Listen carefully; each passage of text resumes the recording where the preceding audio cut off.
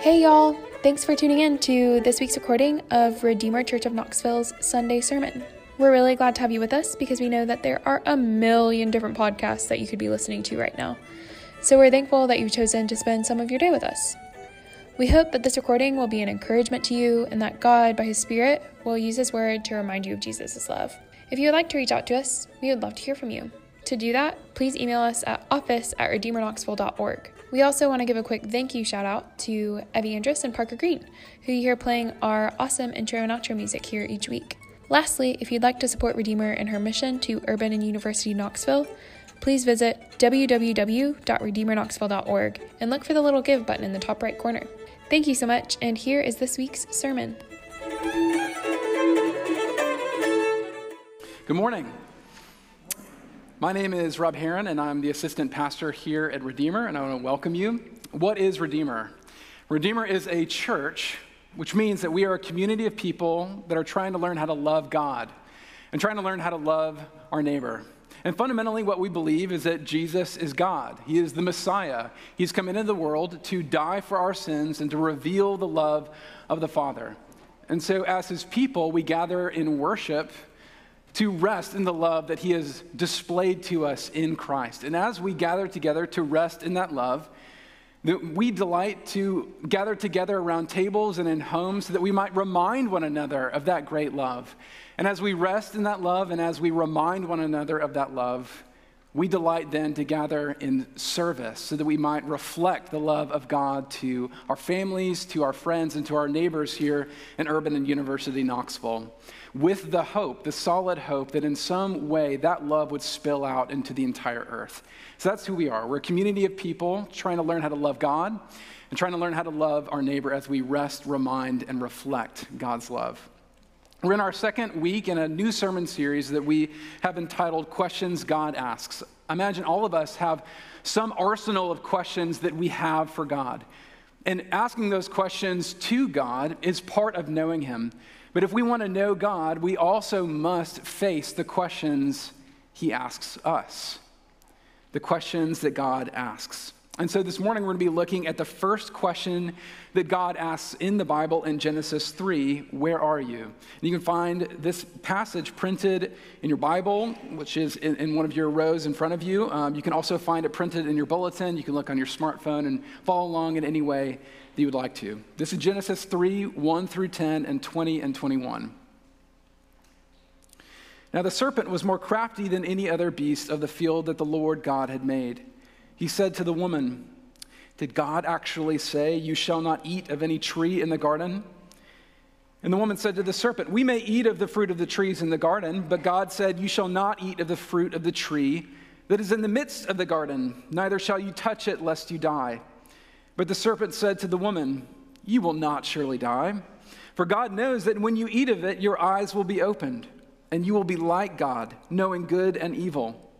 So when the woman saw that the tree was good for food, and that it was a delight to the eyes, and that the tree was to be desired to make one wise, she took of its fruit and ate.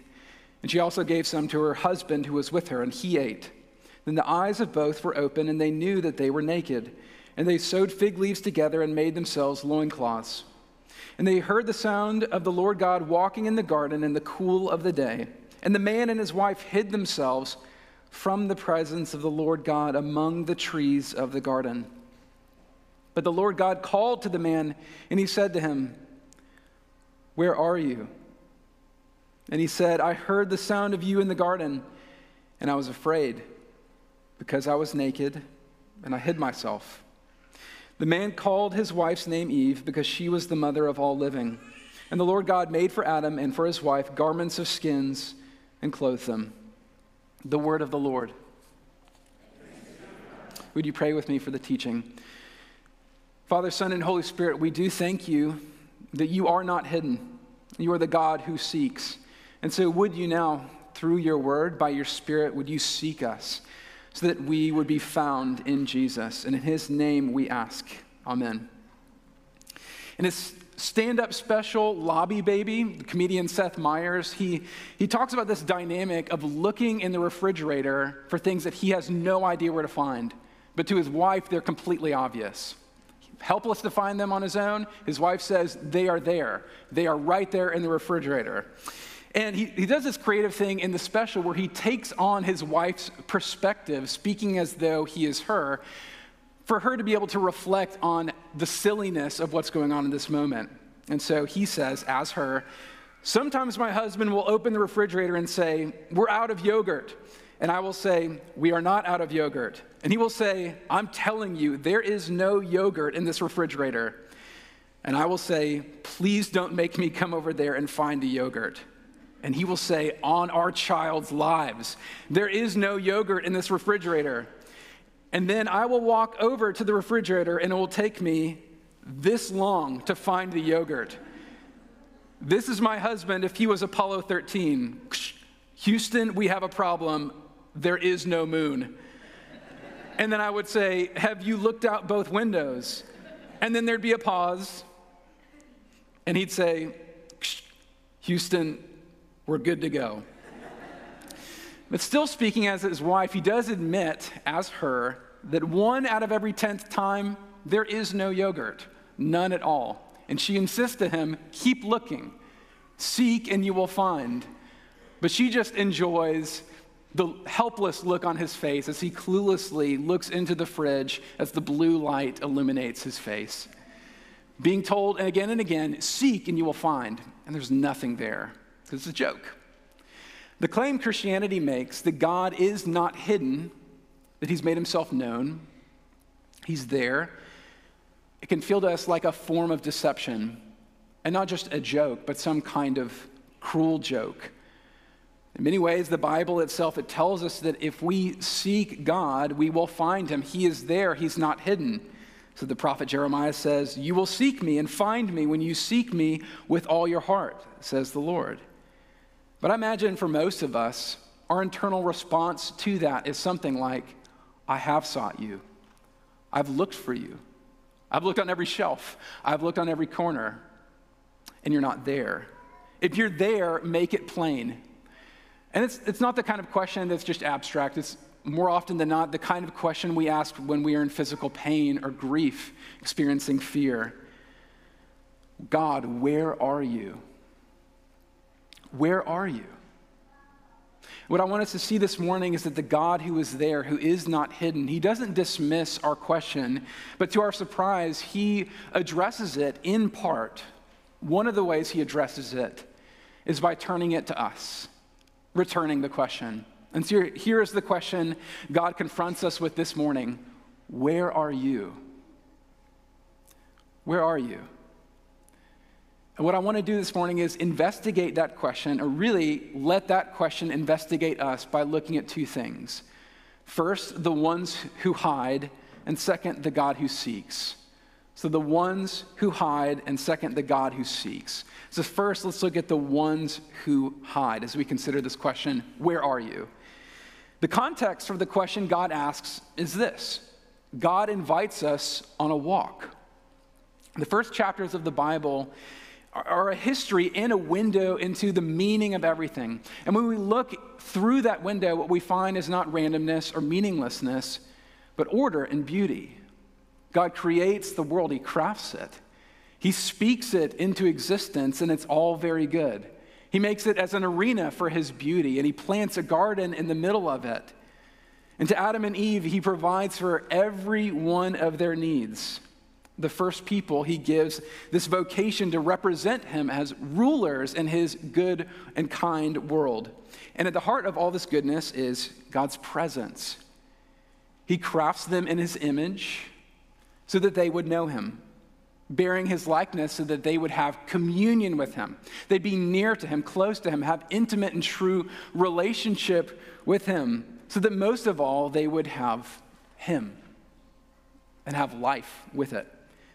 And in the world God made, in the garden he planted, he would go on a walk in the cool of the day. And the sound of him walking wasn't a threatening or a frightening sound, it was an inviting sound. It was an invitation to go and walk with him. And to understand what happens next, we really do have to get this first point, this good part. We have to understand that there was no reason for anything to go wrong. There was no crack in the foundation. The people God made, they had everything, and more than anything, they had him. And so what happens next is a terrible shock. A serpent speaks to Eve to persuade her and Adam to self-destruct. And that's shocking not just because snakes don't typically speak, but because suddenly, when we were made to be rulers over God's good order, a creature is persuading them to turn away from the God who gave them everything. This malicious and malevolent lie has slithered into paradise, and we listened to it. We listened to it. And the first question asked in the Bible comes from this snake being operated by some malevolent power, who asks in verse 1, did God actually say, you shall not eat of any tree in the garden? So it's a question not asked with a gentle curiosity, but this desire to twist and to distort and make God's commands, his voice, insidious and selfish. And Eve, she talks back to the serpent, but she may already be following his lead, and Adam with her. Starting in verse 2, we may eat of the fruit of the trees in the garden, but God said, you shall not eat of the fruit of the tree that is in the midst of the garden, neither shall you touch it, lest you die. So God provided everything they needed, and he set these parameters, these moral parameters, for them to operate within so that they might flourish. And still Satan twists, the serpent twists God's words with a forked tongue in verse 4. But the serpent said to the woman, you will not surely die. For God knows that when you eat of it, your eyes will be open and you will be like God, knowing good and evil. What God knows, the serpent hisses, is you don't need his presence. You don't need what he gives. You don't need him. If you want what you desire, if you want to be wise, turn from him. Go far from him, and the further the better. And without any reason to do so, Adam and Eve listened to that voice. So when the woman saw that the tree was good for food, and it was a delight to the eyes, and that the tree was to be desired to make one wise, she took of its fruit, and she ate. And she also gave some to her husband who was with her, and he ate. They turned away, and they went far from God, and everything fell apart. And then they hid. God goes on a walk in the cool of the day, and now the most shocking and terrible and unthinkable thing happens in verse 8. The man and his wife hid themselves from the presence of the Lord God among the trees in the garden. I mean, this is unthinkable because it's absurd. They can't hide from the God who made heaven and earth, who made the trees. This is like a child playing hide and seek who thinks that he's hidden because he's covered his own eyes. It doesn't work that way. But it's also absurd because this is the God who created them in his image for communion with himself. He's provided for them. He's dignified them. He's loved them with perfection. And now hearing his sound, they duck and cover. And so here comes the question in verse 9, you can see. But the Lord God called to the man and said to him, where are you? Where are you? What kind of question is this? It's not a question asked from ignorance, because God made the trees that they're hiding within, and so why would he ask it? He must be asking it for their sake. He must be asking it to draw them out from the thicket, to draw them out of hiding, and why? And everything hinges on this. The way we hear this question is all about whether we offer our trust or mistrust to the God who asks it. Is God asking the question with hatred in his voice? Where are you, you pathetic traitors, when I get my hands on you? And that's what it sounds like to Adam and Eve. That's probably what it might sound like to us on first glance. And so Adam says in verse 10, I heard the sound of you in the garden and I was afraid. But they hear the threat and the question, not because God hates them, not because he's done with them and writing them off forever. It's because that they are lost, that they hear his voice as a cruel threat. It's because we hide that we dodge the question. And it makes all the difference, we know, in any relationship, whether there is trust or mistrust, on how we would interpret a question. If someone asks you, what are you up to today? That may be asked by a friend who's genuinely curious about what I'm going to do today. But if it's asked by an employer who I suspect is unhappy with me, then I'm going to hear it as some kind of threat. the assumption underneath it is you're not really working that hard. If someone asks you, why do you think that about something that you think? They may be genuinely curious about knowing what's in your mind and what's in your heart and how you think differently. But if there's broken trust, that underneath that question, you will hear the assumption, you're not that smart. You'll hear ridicule. Interpretation depends on perspective, and it depends on trust. And that is true not only when it comes to the questions that God asks, it's true when it comes to our interpretation of anything God does. In Luke 15, Jesus tells this story of a woman who has lost a coin that she treasures, and she tears her house apart to find that one coin. And Jesus says, that's what God is like in seeking after us. But as one commentator points out, reflecting on this picture, what would the coin make of that situation? Let's say the coin is lodged in a sofa cushion underneath it in your house. It's warm, it's cozy, it likes its life in the couch. And then all of a sudden, its entire universe is being torn apart. It's an intrusion on its comfort. Maybe the coin doesn't want to be found. Maybe the coin would like to stay hidden. And here's the point. That's us. The story of Adam and Eve, it's not just some explanation for how things got the way they are. It's our story. It's our history. You could really sum up the entire history of humanity as this. We have turned from God, and then we hide. We turn and we hide. And because we turn and we hide ourselves, we hear God's voice as a threat, and we interpret his seeking as an intrusion on our fabricated existence without him. This is our story apart from God. We don't want to be found, and we don't want this question. Where are you? But God's question, it draws us out to face him and to face reality. We turn away, and then we try to hide. And Martin Luther wrote that this is the very nature of sin. The farther a man departs from God, the farther he wants to depart. And the more God calls out his question, where are you, the more we interpret it as an intrusion, as a threat. Because trust is broken, the more he seeks, the more we interpret it as harm. And so we run away even more. And we can do this all the while thinking that we're really the one seeking, and God is truly the one hiding. We may be perfectly willing to engage in some kind of intellectual discussion about how God can be good when there's so much wrong with the world. And we think, I showed up to the debate, and God skipped out. That's what it looks like. But as Martin Lloyd-Jones, the preacher, puts it, God is not talking to us about our opinions. He's not a bit interested in them, in themselves. He's interested in us. His question is aimed at us, at me, at you. Where are you? And because it's the most personal of questions, it invites us without reserve to deal not with some abstraction, but with God himself. And if we deal with it, if we let it do its work within us, then that question pierces us. If we receive it, it unveils the uncomfortable truth. God is not the one hiding. I am. God is not the one hiding. We are. God is not the one hiding. You are. He offers us himself. He offers us life, communion with him. But we turn away because we don't want him.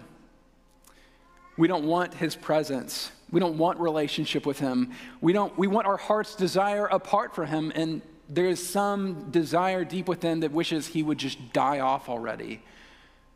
And so we run as far as we can run. And because that ugly desire is in my heart, I hide because I don't believe God wants me.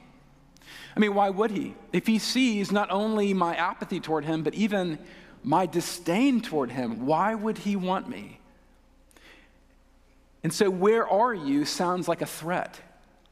And hearing that threat, I turn away. And turning away, I hide all the more. I hide in my rebellion. I hide in my distractions. I hide in my self-righteousness. I hide in my shame. And hiding still more, I turn still more until I can't hear his voice at all. And when I hear it, I suppress it. God asks this question to us, where are you? Because we are the ones who hide. And that's the first thing. We are the ones who hide. But second, let's look at the God who seeks. I don't think it's overstating to say that the hope of Christianity, it really is packed into this first question God asks after everything went wrong. Where are you? It's not a threat. It's not fueled by rage. Instead, it's asked by the same God who made the world in love. It's asked in grief, and yet it's asked in love. I mean, because he knows where Adam and Eve are already, he could see them. It's a useless question unless it's asked by a God with an incredible compassion for people who are lost.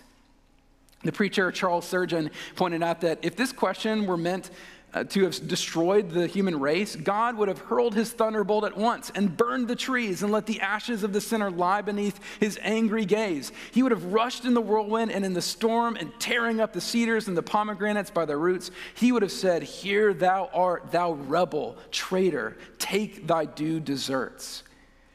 But instead, God asks, "Where are you?" Which proves that God values them. Because who asks after things that they don't care about?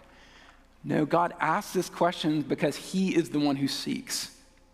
God asks this question because he is already and immediately, at the moment they turn, the moment they hide, seeking after them. He doesn't boot them to the curb, bare and ashamed. And instead, in verse 21, we see the Lord God made for Adam and for his wife garments of skins, and he clothed them. He clothes them with this ongoing witness to the innocence they've lost. But he does that with kindness. He clothes them with this witness to his promise to go with them as they depart, to seek them, and ultimately to clothe them with his mercy. So the question, where are you? It isn't the end of the relationship. It reveals what's happening at the moment Adam and Eve turn away and hide. God seeks. He seeks the ones who are lost. And even that word lost, it is so easily, like the question itself, misinterpreted as a term of disregard. Lost, forgotten, unworthy, kicked to the side. But it's just the opposite. The Bible calls us lost because, like the woman in Jesus' story, God treasures us. And he won't stop until he finds us.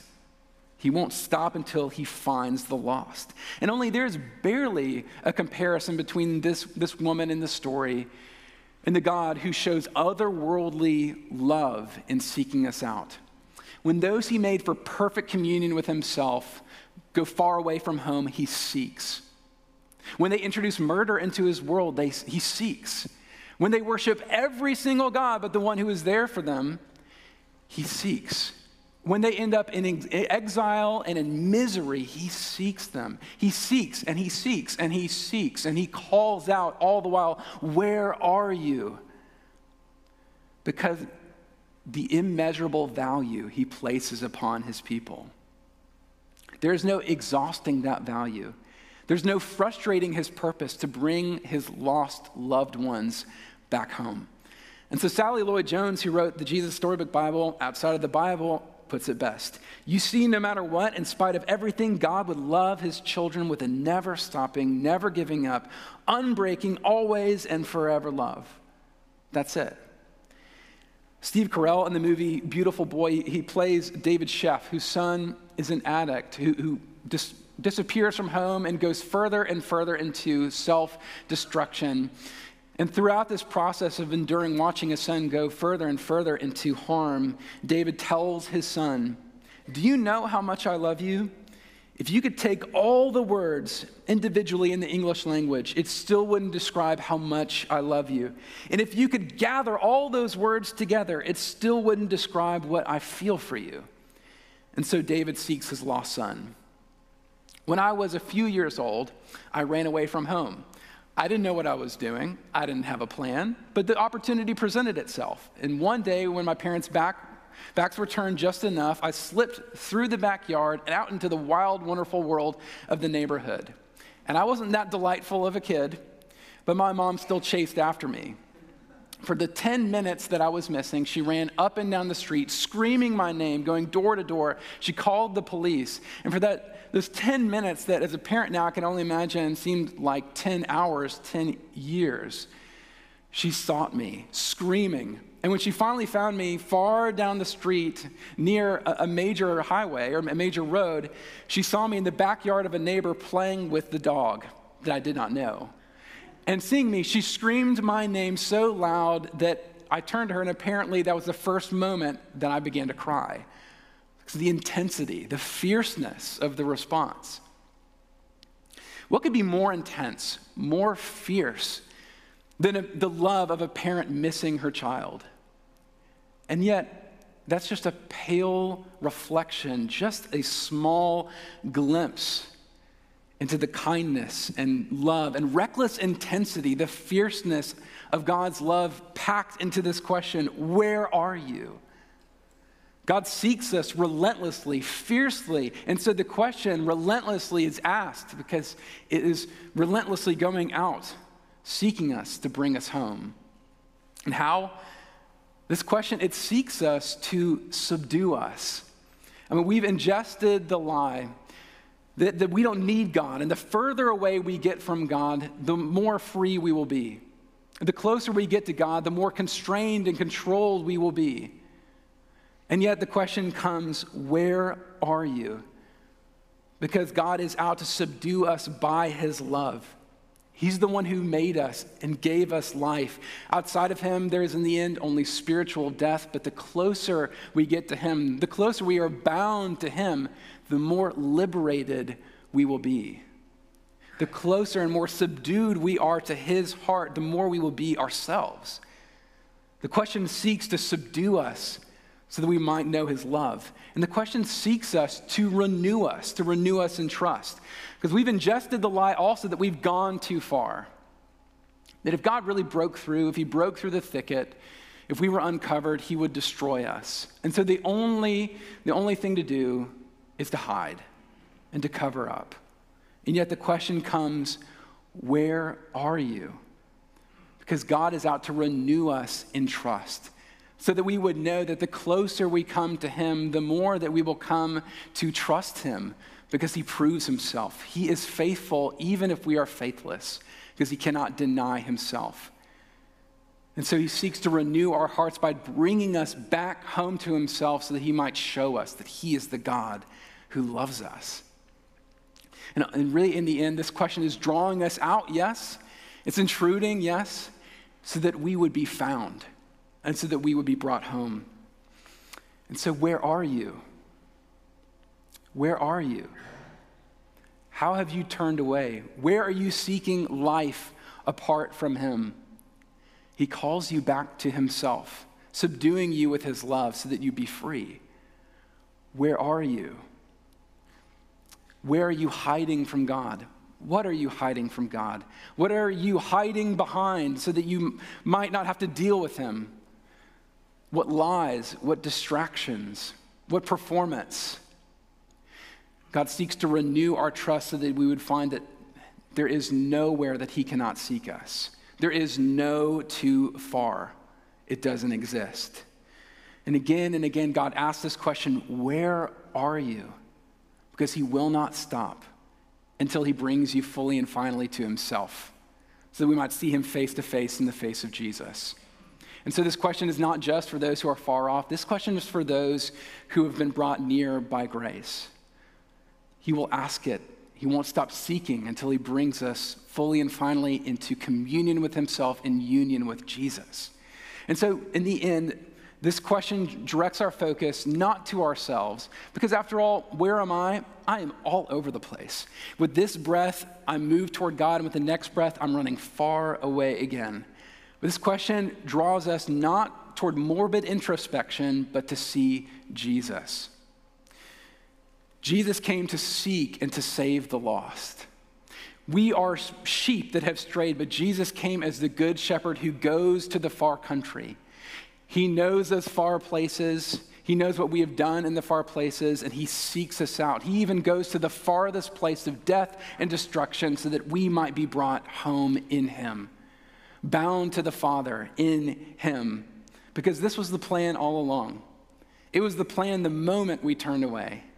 And even in the depths of eternity, this was the plan. He meant us to bring us back home in Jesus. And that brings us to this table. At this table, we are not those who seek. We are those who have been found by the God who seeks. And so when we come to this table, God is bringing us to himself so that he might feed us with himself, so we might commune with him. Where are you? Wherever you are, come. Because where is God? He is here, offering himself to you. So come and be found.